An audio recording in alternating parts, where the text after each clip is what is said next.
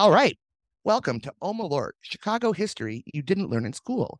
I am joined again today by John Zinn. How are you, buddy? I'm doing all right, friends. Good to Oh, talk again. it's good to talk. We're in for an interesting episode today because there's a lot of different threads I'm going to pull on. So, listener and John, I am building to something. So, just bear with me if I go off on the tangents that don't seem to make any sense. Going along with the ride. Got it. Yes.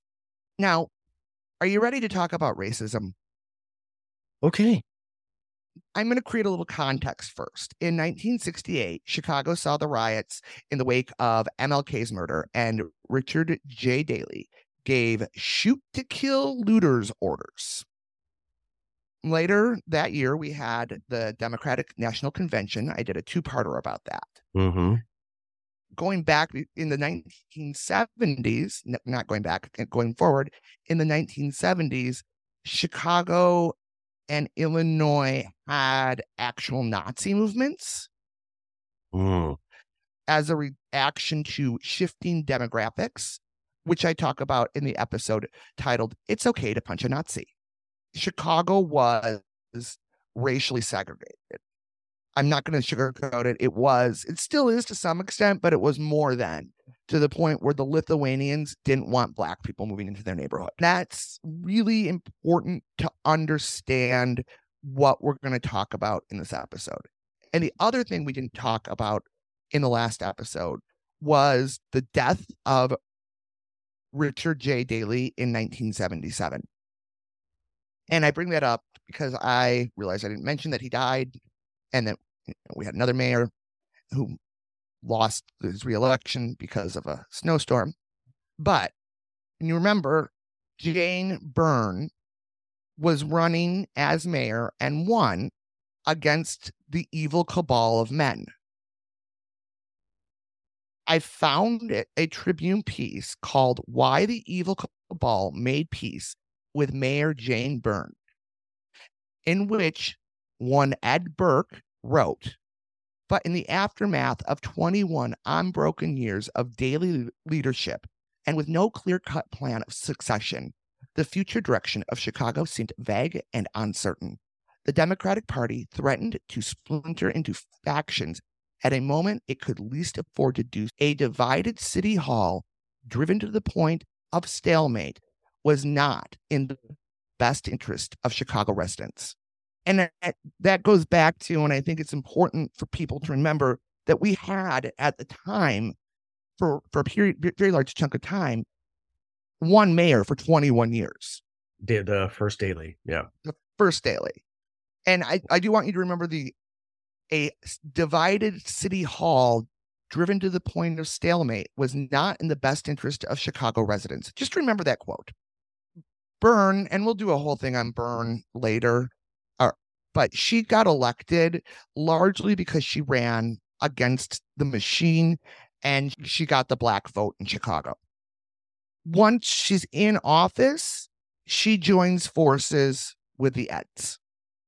So she is running again. She ran against the machine and then she embraced it. And people felt disappointed in her. Fast forward to 1983. A gallon of gas cost $1.24. New products include ranch dressing and French's Dijon. In pop culture, we have Star Wars, Return of the Jedi, and Police's Every Breath You Take. Thriller was released. The made-for-television movie the day after premiered, bringing fear into everyone's living room. I so remember that. Yeah. I wasn't allowed to watch it. My parents thought it would give me nightmares forever. It did give me nightmares. Traumatizing. Yeah. So, for anybody who doesn't know what The Day After was, it's a movie about Russia nuking us and what happens after a nuclear war. That's all I can say about it because I still have never seen it. But all of this brings us to Chicago and what's an era known as the Council Wars. Do you know anything about the Council Wars? I definitely have heard about this. It's inspired by a comedian. The name was inspired by what was happening in City Hall, but it was named by a comedian, and it was inspired by Star Wars. The Council Wars, Star, yeah. And this is like a yeah, political conflict, which was racially charged in the city council, right? yeah, yes, that sums it up.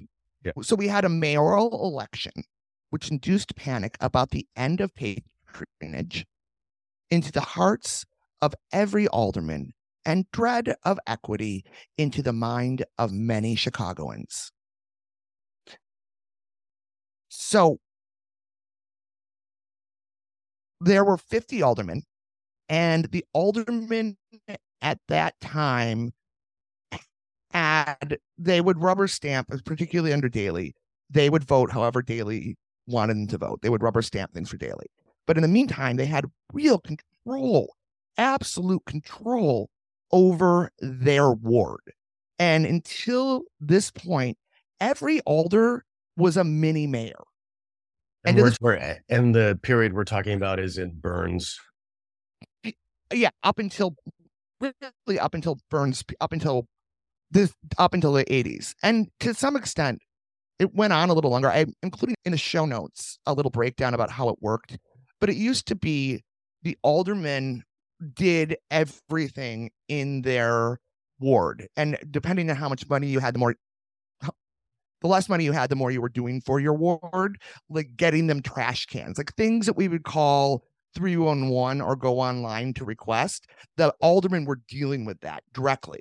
So they had a lot of interaction and a lot of dependency, and they didn't actually have a lot of time to do anything legislatively. Okay. Yeah. It was and that's still, we're still in the process of changing that. They say actually 311 was, and streamlining city services was a big game changer. And in the Bloomberg article, it does point out, in as the older aldermen retire or get elected out, that we now have aldermen who are doing things like introducing bills. Yeah. Okay. Yeah. We had an election, mayoral election in 1983. So you had incumbent Jane Byrne, Richard M. Daley, and Harold Washington.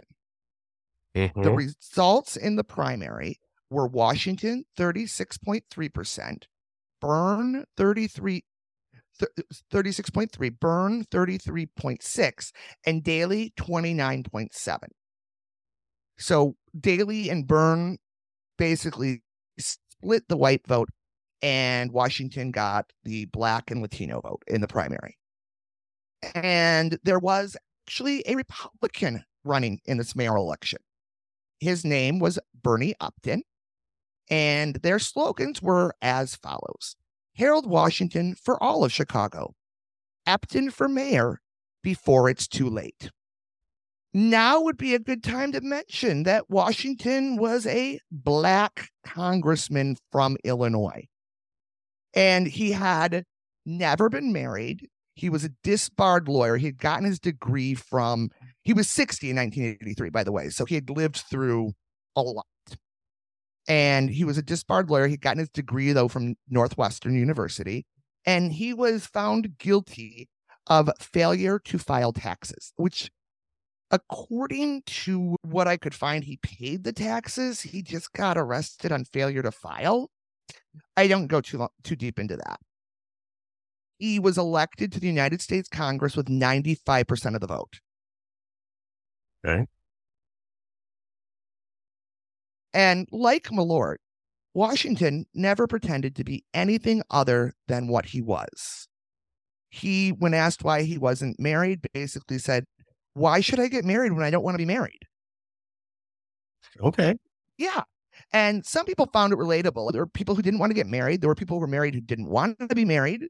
It's like we found out, I want to say his water bill, and it didn't hurt him. It made him more relatable, because who hasn't gotten behind on a bill? In 1983, a unmarried man running for office was highly suspect. Now they just call him Tim Scott. Nothing? It took me a minute. The senator, right? Yes, the senator with the girlfriend who lives in Yeah, Canada. yeah, yeah. Or Lindsey Graham. Oh, maybe they can just call them the Lindsey, senator, the senator from South Carolina. yeah, that would be it. Yeah, Lindsey Graham.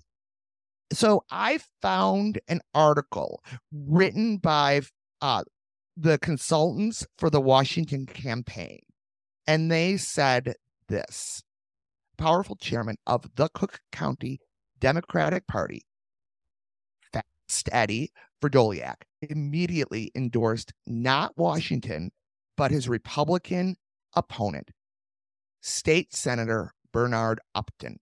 Other powerful white aldermen, lifelong Democrats, all quickly followed suit, equally determined to stop Washington, even at the previously unthinkable cost of electing a Republican mayor. They go on to say it was a stunning development. Verdoliak and the other white aldermen didn't bother to hide the racial motivation behind their unprecedented embrace of a Republican candidate, using language that claimed Washington supporters were outsiders trying to overthrow the established order, but avoiding overt references to their race. Verdoliak and others nonetheless managed to argue that white city workers and white city contractors would lose out to blacks who would supplant them. Worse, they had no qualms about using racial polarization as a central aspect of their strategy because they knew that many in Chicago would respond. Immediately after the primary victory, the Washington campaign did not appear in any real danger. Good. Yeah. I'm just going to, I could find few examples of how bad it was, but I'll give them to you just to create it. There was a radio call-in show, and someone asked Washington if he was going to replace the elevators at City Hall with vines. Vines. So disturbing. And it's and what you were saying before that about with the councilman, the so thinly veiled because they felt like they didn't have to really cover it up. Institutional racism, it's appalling. It's just appalling. It gets more appalling. And Washington's response to that was something like, we're not a city of Tarzans. Mm-hmm. Washington, by the way, was super smart. And so coming up with the Tarzan thing was well played. He made a campaign visit to a church with then VP Walter Mondale, where I'll read from the people associated with the campaign. When Mondale and Washington walked into the church with press and campaign staff, an angry crowd awaited them. Stones and threats of serious violence followed spiteful screams and racist catcalls. The police had to hustle the two leaders into the church. Fortunately for us, the entire episode was captured on film by CBS, including a tight headshot of an angry man bellowing "N lover." He said the whole word at the former vice president. So shocking was the news footage that it was aired over and over, first on local news outlets and then across the country. I found a really good, very early episode of This American Life on Harold Washington. Mm-hmm. And Ira Glass says, back in the 1980s, though, when race came up in Chicago, it wasn't signaled with code words and dog whistles. People didn't pretend things were not about race. Yeah. So the campaign goes on to say that, so they created, well, I'm just going to paraphrase it. They created an ad called Shame. campaign ad, which had the footage from St. Pascal's as well as other evocative photographs of MLK, Vietnam, the Kennedy assassination, Kent State.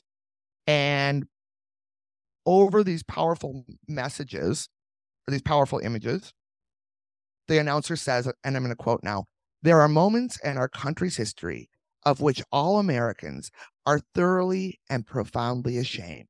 One of those moments is happening now, here in Chicago." This was a commercial in Washington's campaign. Yes. Okay. Yeah. Mm-hmm. Yeah. It's one of those, do you want to be on the right side of history? Yep. And it's what it is, what we're looking at. It's just an early example of the Great Replacement theory. Are you familiar with that? Meaning that white people are going to be, quote unquote, replaced by people of color. Yeah. And yeah, which is happening. But the concern is, and we'll get there in a minute, because this is an example of what people who are afraid of the Great Replacement theory, this is an example of those fears in an earlier iteration. The election rolls around and the voter turnout was over 82%. In spring of 2023, it was 35%. Mm-hmm. One way or another, voters turned out and Washington won 51.7 to 48. Mm-hmm. There was an independent. Now, conditions, and this is going to go back to what we were talking about earlier with the Great Replacement theory and also the job of an alderman. White voters deserted their own political party. White politicians tried to stage a public slow-motion coup. And when the mayor faced pressures that were different from those faced by any white mayor of any city in America, and this little parable of race and politics in America does not take place in some distant pre-civil rights past. Right. The day, yeah, this is 1883. The day after he was elected, he started his term 1983, right? Yeah, that's 1983. Yeah. Mike Royko, the day after the election, friend of the pod, Mike Royko wrote, "So I told Uncle Chester, don't worry, Harold Washington doesn't want to marry your sister." He goes on to say, "That might seem like a strange thing to have to tell somebody about the man who will be the next mayor of Chicago. I have never had to tell Uncle Chester that Mayor Daley or Mayor Blondiak wouldn't marry his sister." And this is classic because some of the political shows I listen to are like, so when you have to talk to Uncle Ron. It's like when you have to talk to the uncles at Thanksgiving. What do you? Yeah. Yeah. And then Royko actually goes on to point out that Harold Washington was far more qualified to be the mayor than Jane Byrne or even Richard M. Daley. He was the most qualified. He'd been an Illinois representative and was a U.S. House representative. And he was... Contained herein are the heresies of Radolf Burntwine, erstwhile monk turned traveling medical investigator. Join me as I uncover the blasphemous truth of a plague-ridden world, that ours is not a loving God, and we are not its favored children. The heresies of Radolf Burntwine, coming January 2nd, wherever podcasts are available. And he had more legislation. Now, he became a mayor, and his motto, much to the chagrin of the disenfranchised communities, his motto was fairer than fair. He wanted everybody in the city to be taken care of. He wanted to be fairer than fair. And ultimately, the minorities felt more visible. Fairer than fair means I want to take care of everyone the same, no matter your status and economic status and neighborhood and geography and all that. Yeah. He Okay. wanted to be fairer than fair. And there were wards that didn't have garbage, like Right. the basic infrastructure is being taken care of. Yep. Yeah. And the white aldermen, in essence, were afraid that either he was going to ignore their wards and take care of the disenfranchised wards, and that he was going to fire all of the white people and just hire black people. Yeah. And I'm going to say it's because, and I think I apologize if I repeat this later. I can edit it out. It's because that's what they had been doing. They had been doing the reverse of that. Yes. Yeah, like Ed Burke probably had more Irish people have patronage jobs than not. I see. Boost. Yep. Yeah. And that's also at what fuels the great replacement theory now. It's just because certain groups of privilege have been using their privilege at the impact of others, impacting others negatively, that once they're not in power, that the other people will do the same to them. Yeah. Yeah. Because the great replacement theory is obviously racist, white supremacist, but also xenophobic and anti-immigrant and anti-everyone different, right? It's wanting to really is at the heart of it. It's what Make America Great Again is, and it's wanting to go back to the 1960s and pretend that life it wasn't happy days. Which it never was for many people, even the happy days people. Yeah. And I've watched dum-dums on Twitter who are like, I'd be happy to go back to like 1960. I realize we got to overthrow the Civil Rights Act, but it was simpler then. It was horrendous for many people then.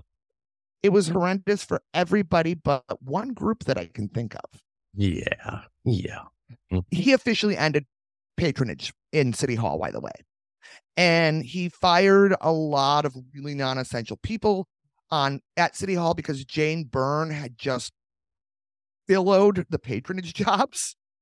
So fiscally responsible. And I found a quote of him assessing his first 100 days in office. And he says, for several reasons. One, I think they've seen a look at government they wanted, anticipated, never got. Now they're getting it. Two, I think the controversy and the things we've done that opened people's eyes to what can be done. Three, I think they have, for the first time in my lifetime, a legislative body named the council, which is working. They have a mayor who is living up to his responsibility as chief executive and trying to work with the council. And the concept of separation of powers, not antagonistically, but in terms of oversight and accountability. And that kind of gives you just a glimpse into who Harold Washington is. He also said gay rights are civil rights. Now, we are a few pages in here, and I haven't really mentioned Ed Burke by name. The next 3 years are a period known as Council Wars. So the minute Washington was sworn in, he banged the gavel. Fast Eddie got up and said that the meeting wasn't adjourned and re-adjourned the meeting and assigned all the committees. And he assigned Ed Burke to the Finance Committee, which is a pretty sweet committee. Powerful. Now, yeah. Powerful. Yeah. Yeah. And this is from Ira Glass. Washington attacked the machine. The machine struck back.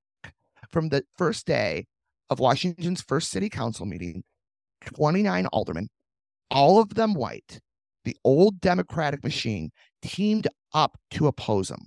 For the first time in memory, a Chicago mayor did not control City Hall. For the first time in memory, clout, that's what we call it in Chicago, clout, sheer bullying force that was at the heart of Chicago politics. Clout was no longer in the mayor's control. It was the machine's 29 votes to Harold's 21 votes. The 29 not only blocked his appointments, he never brought them up for consideration. They blocked most of his legislative initiatives and dedicated enormous energy to looking for ways to embarrass and thwart him. I forgot to mention, leading up, like they were partaking in campaigning for the Republican, and one of the things they threw out that he was a slumlord. They threw out that he was gay. Of course, every slur you can. Yeah. Everything you can think of, they did it. And then they got into a 3-year stronghold where they would not approve anything he did. For the most part, we'll go to what they did. I also want to point out that part of the 29 is Richard Mell, Alderman Richard Mell, who is Blago's father-in-law. Patty, I would be remiss because this came up this morning. Patty tweeted out this: I've lived here my whole life and am watching a world-class city go down the tubes before my very eyes. And somebody responded with, people who live in wiretapped houses shouldn't throw stones. It's pretty much along race lines. Burton Terrace was part of the 21. And because there's not a lot of Latinx representation in the council at this point, right? No, not yet at all. Yeah. Not yet at all. And that was, well, we'll go in there. Chicago was about 40% white, 40% black, and 13% Latinx. Okay. Mm-hmm. And that was a violation of the Fair Voting Act. So the city sued. And initially, a federal judge upheld the committee assignments while Washington held the purse strings. And this was from the Tribune. The confusion surrounding the situation only worsened when both sides took the dispute to court. After the parties declined his advice to find some kind of compromise, Judge James Murray made a Solomonic,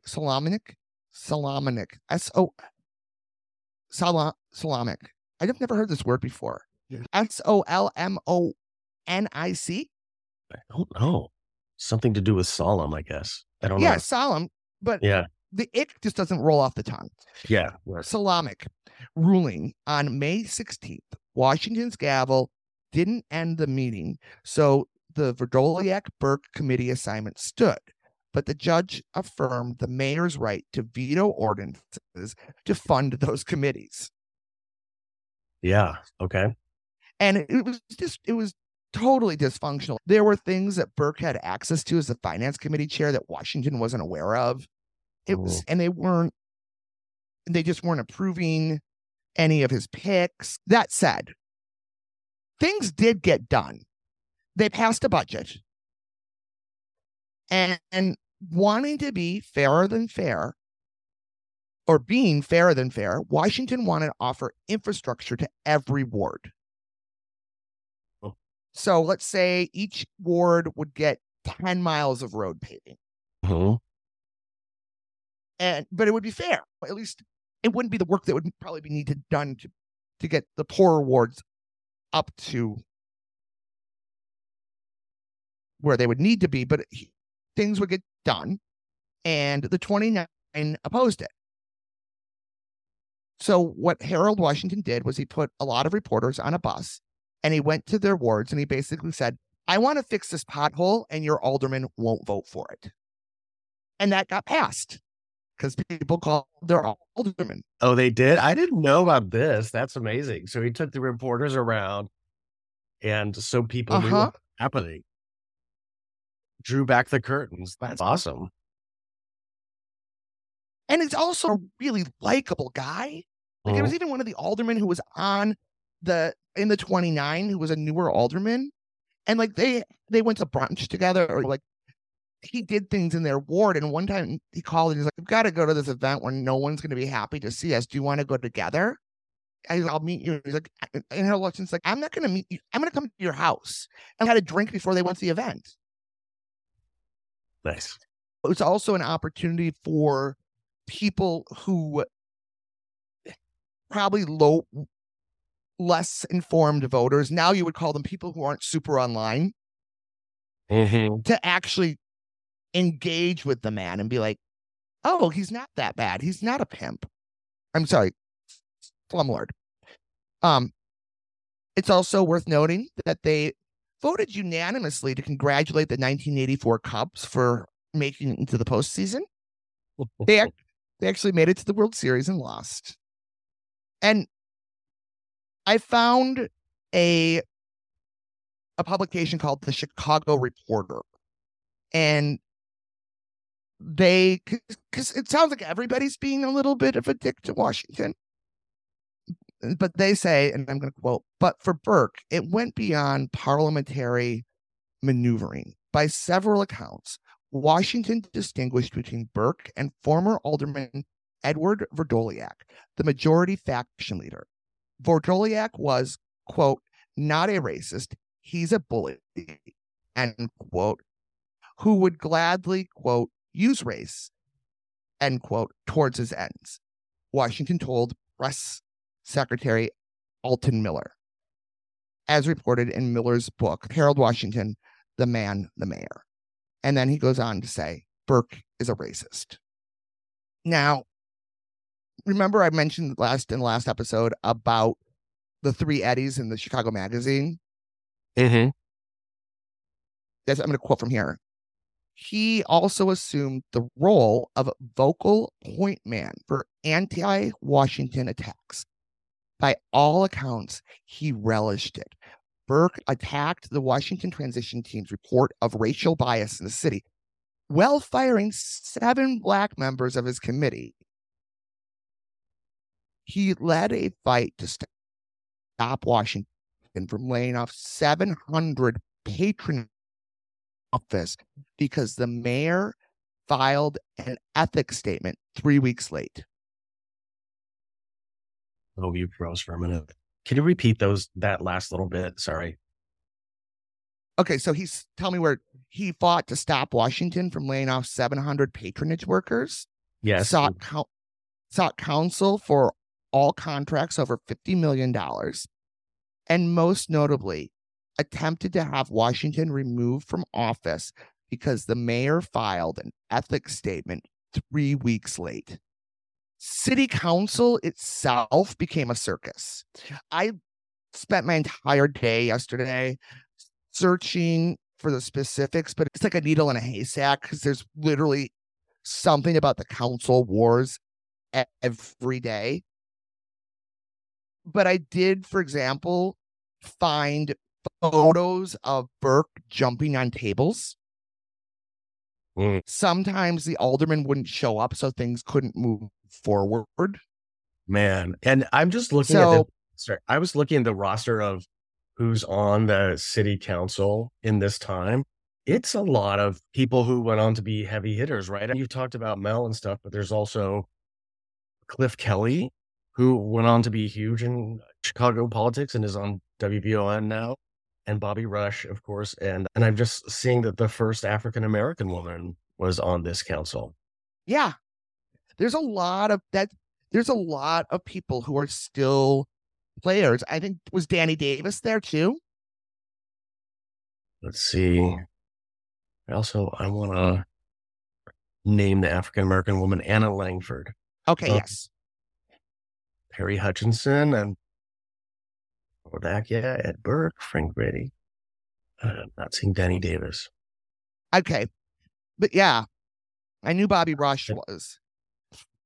Yeah, it's a lot. It's a lot. It's one. And there's even a quote from David Axelrod about this. Oh, yeah.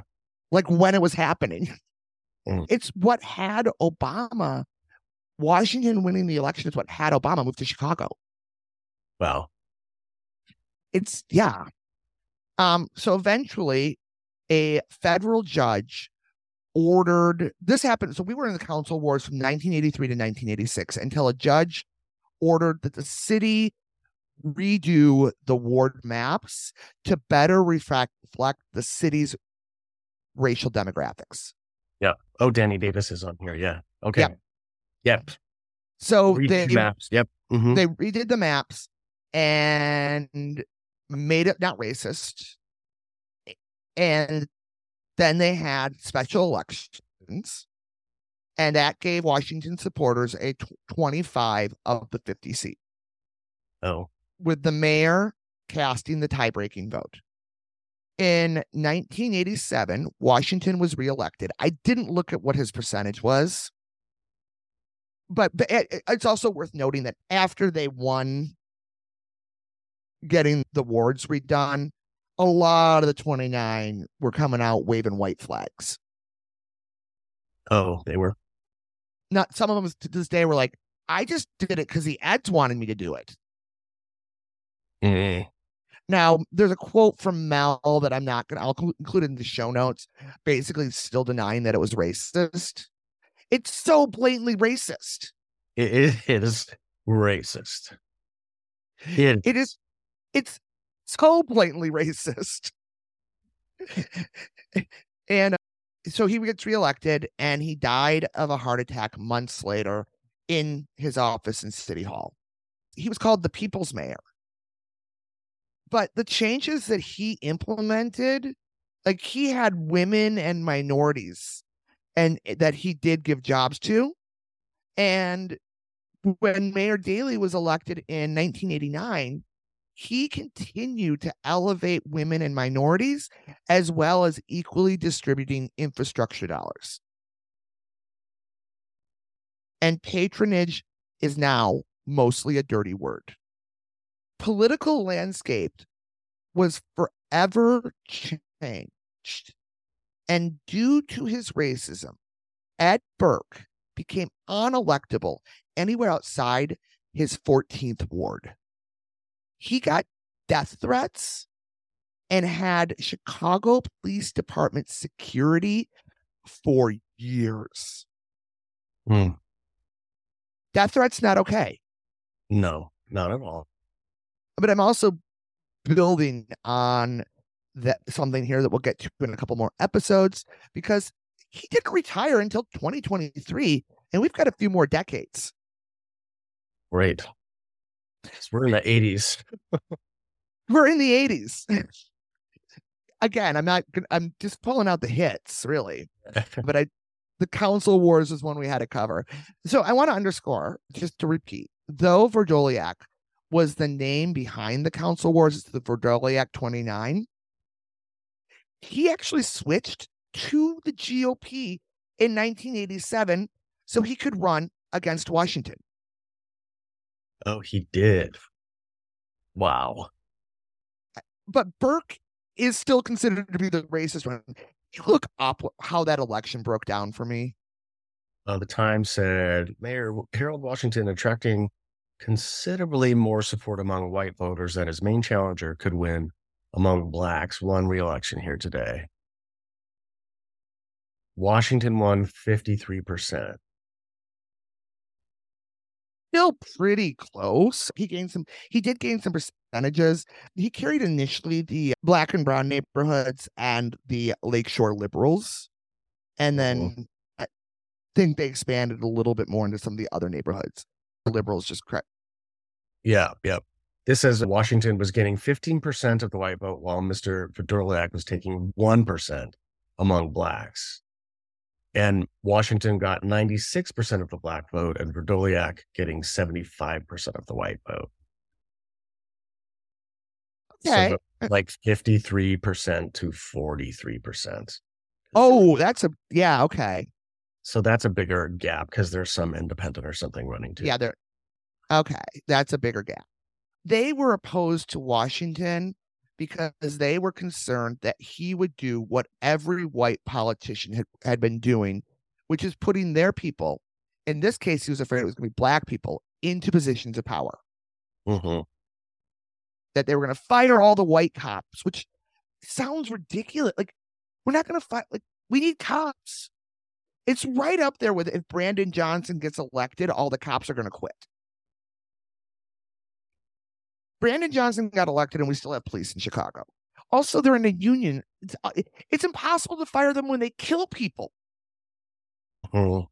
Third, if he didn't do that, he was going to end the old school style of patronage.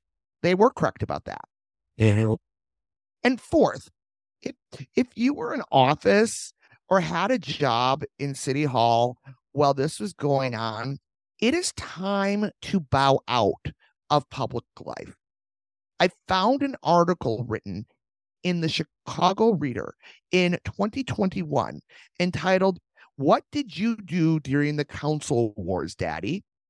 And quote, "For them, the equation's straightforward. Martin, who's 69 and now a Republican, was Harold Washington's police chief. His opponent, Mike Sheehan, was then an alderman and a soldier in Verdoliak's anti-Washington City Council brigade. If 40 to 50% of the city's black voters cross party lines to retaliate against Sheehan for his Verdoliak past, Martin could win, even though his campaign has less money and fewer precinct workers." This is a 69-year-old man, I believe, running for sheriff. But he's 69, running for office against somebody else who's probably 69 because he was around for the council wars. Right, if he was around for the council wars, yeah. These people should just retire. Don't write up ads for the Chicago Tribune. This in the kindest possible way.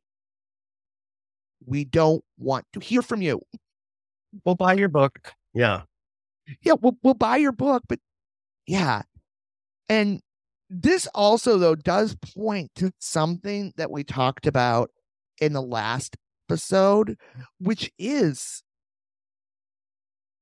the machine not working in a changing world. Yeah. Obviously. And this is also how a black mayor hurt the machine.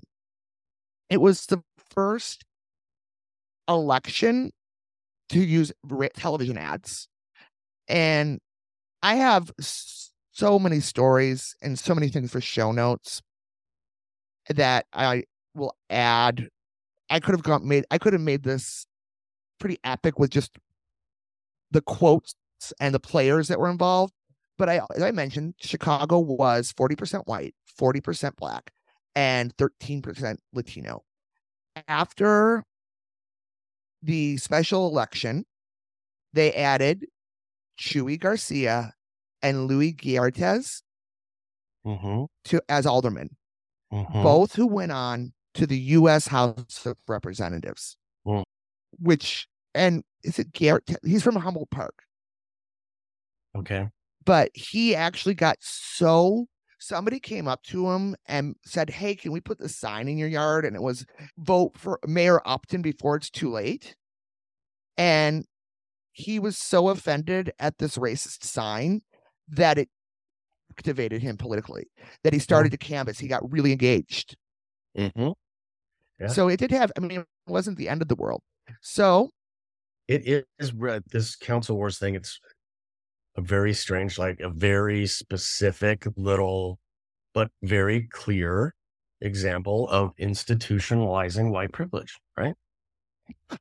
As we continue this, I do want you to remember Ed Burke's racism. He is a Democrat who voted for a Republican whose talking point was before it's too late against a black mayor, and then obstructed him at every house. Tune in next week to learn about no-show jobs. Anything you want to promote or any final thoughts? No, I can't wait. I want it to unfold. Keep the unfolding. Keep the origami going. Here's the thing is American voters in Chicago have such short memories that many of these people are still in office. Yeah, short memories for sure. Oh God, yeah. Mm-hmm. Short memories. Also, it is, as we've talked about before, Chicago doesn't really do elections because usually there's a Democrat running. There might be 3 Democrats running in the primary, but there's not a lot of competitiveness. But some of these people just should have been primaried at some point in time. Yeah. I had somebody say to me not too long ago about the upcoming presidential election. I know I can't retain all that angst about what the former president did. I just have to look at him and everybody else with a new slate. I'm like, you don't have to retain the angst, but you must needs retain what he did and his deeds. You must retain the facts, right? Yeah, I can't believe that. There's no fresh slate. Yeah. In politics, you don't get a fresh slate. You are putting yourself out there to be judged by your actions. And that there was this little. I had a friend ask me once, she's like, how did you not know about the council wars? I was like 9 and I didn't live in Chicago. So it would be really weird if I was like following City Hall. When you were 9 and living in Michigan. Yes. Going to like my teacher and be like, did you hear what the ads did? I like that image though. I was reading my Ryko this morning. Yeah. And you're dressed in a little like Jane Byrne suit. Oh, there was a cartoon, a political cartoon from this era. There was an editor saying, anything changed? And the person's like, nope, he's still black and he's still white. Yeah, so I don't feel like we could do an Ed Burke series without the council wars. I'm surprised it doesn't get talked about more often. Yeah, because it seems like a bit of a game changer in the long run. I agree. Like, there are some people that we really respect who would sing the tune, sing the praises of Ed Burke. And I'm just like, did you know about this? Hmm. This should be disqualifying. And you said the phrase "council wars" came about because somebody made a comedy sketch about it and compared it to Star Wars, right? Yeah, it was Harold Washington was Luke Skytalker. Okay. Yeah, it was a black comedian, so it was real clear on the point of view of the council wars. But it got picked up in the media, and then they tried to say, it's just the media hyping it up. Same stuff. But yeah, that's how it got its name. I moved to Chicago a little under 10 years after the council wars ended. I guess, but then the Daley administration was so powerful and a new regime and all that kind of stuff. I think we just heard so much about Mayor Daley that maybe some of the history wasn't as upfront. Right. Maybe, I don't know. Well, and I think by then we had Harold Washington Library. Mm-hmm. We had a junior college, I believe, is named after him. Mm-hmm. And then there's just a side note that I want to talk about. The third, I just thought of this. The third Ed is a guy named Ed Kelly, who's in charge of parks. And he wanted to give more money to white parks. And it's worth noting, as they pointed out in the Chicago Magazine, he doesn't have a park named after him. Who doesn't? The guy who's in charge of parks. Oh, got it. Yeah. He wants a park named after him. Oh, gotcha. I guess the reckoning is now nobody wants anything to do with these people. Fast Eddie's, last I knew, still in jail for the second time. Ed Burke has a trial coming up at the beginning of November, and Ed Kelly can't get a park named after him. Maybe in the short term, there was no punishment, for lack of a better word, but they are being remembered in history as they should be. That's my final thought. Thanks, John, and thanks for listening. If you enjoyed this episode, then hit subscribe. faster than mainstream Chicago became racist about Harold Washington. Leave a 5-star review like you are not a constituent in an underserved population needing a garbage can. Tell your friends. Malort can become as popular as Harold Washington, the people's mayor.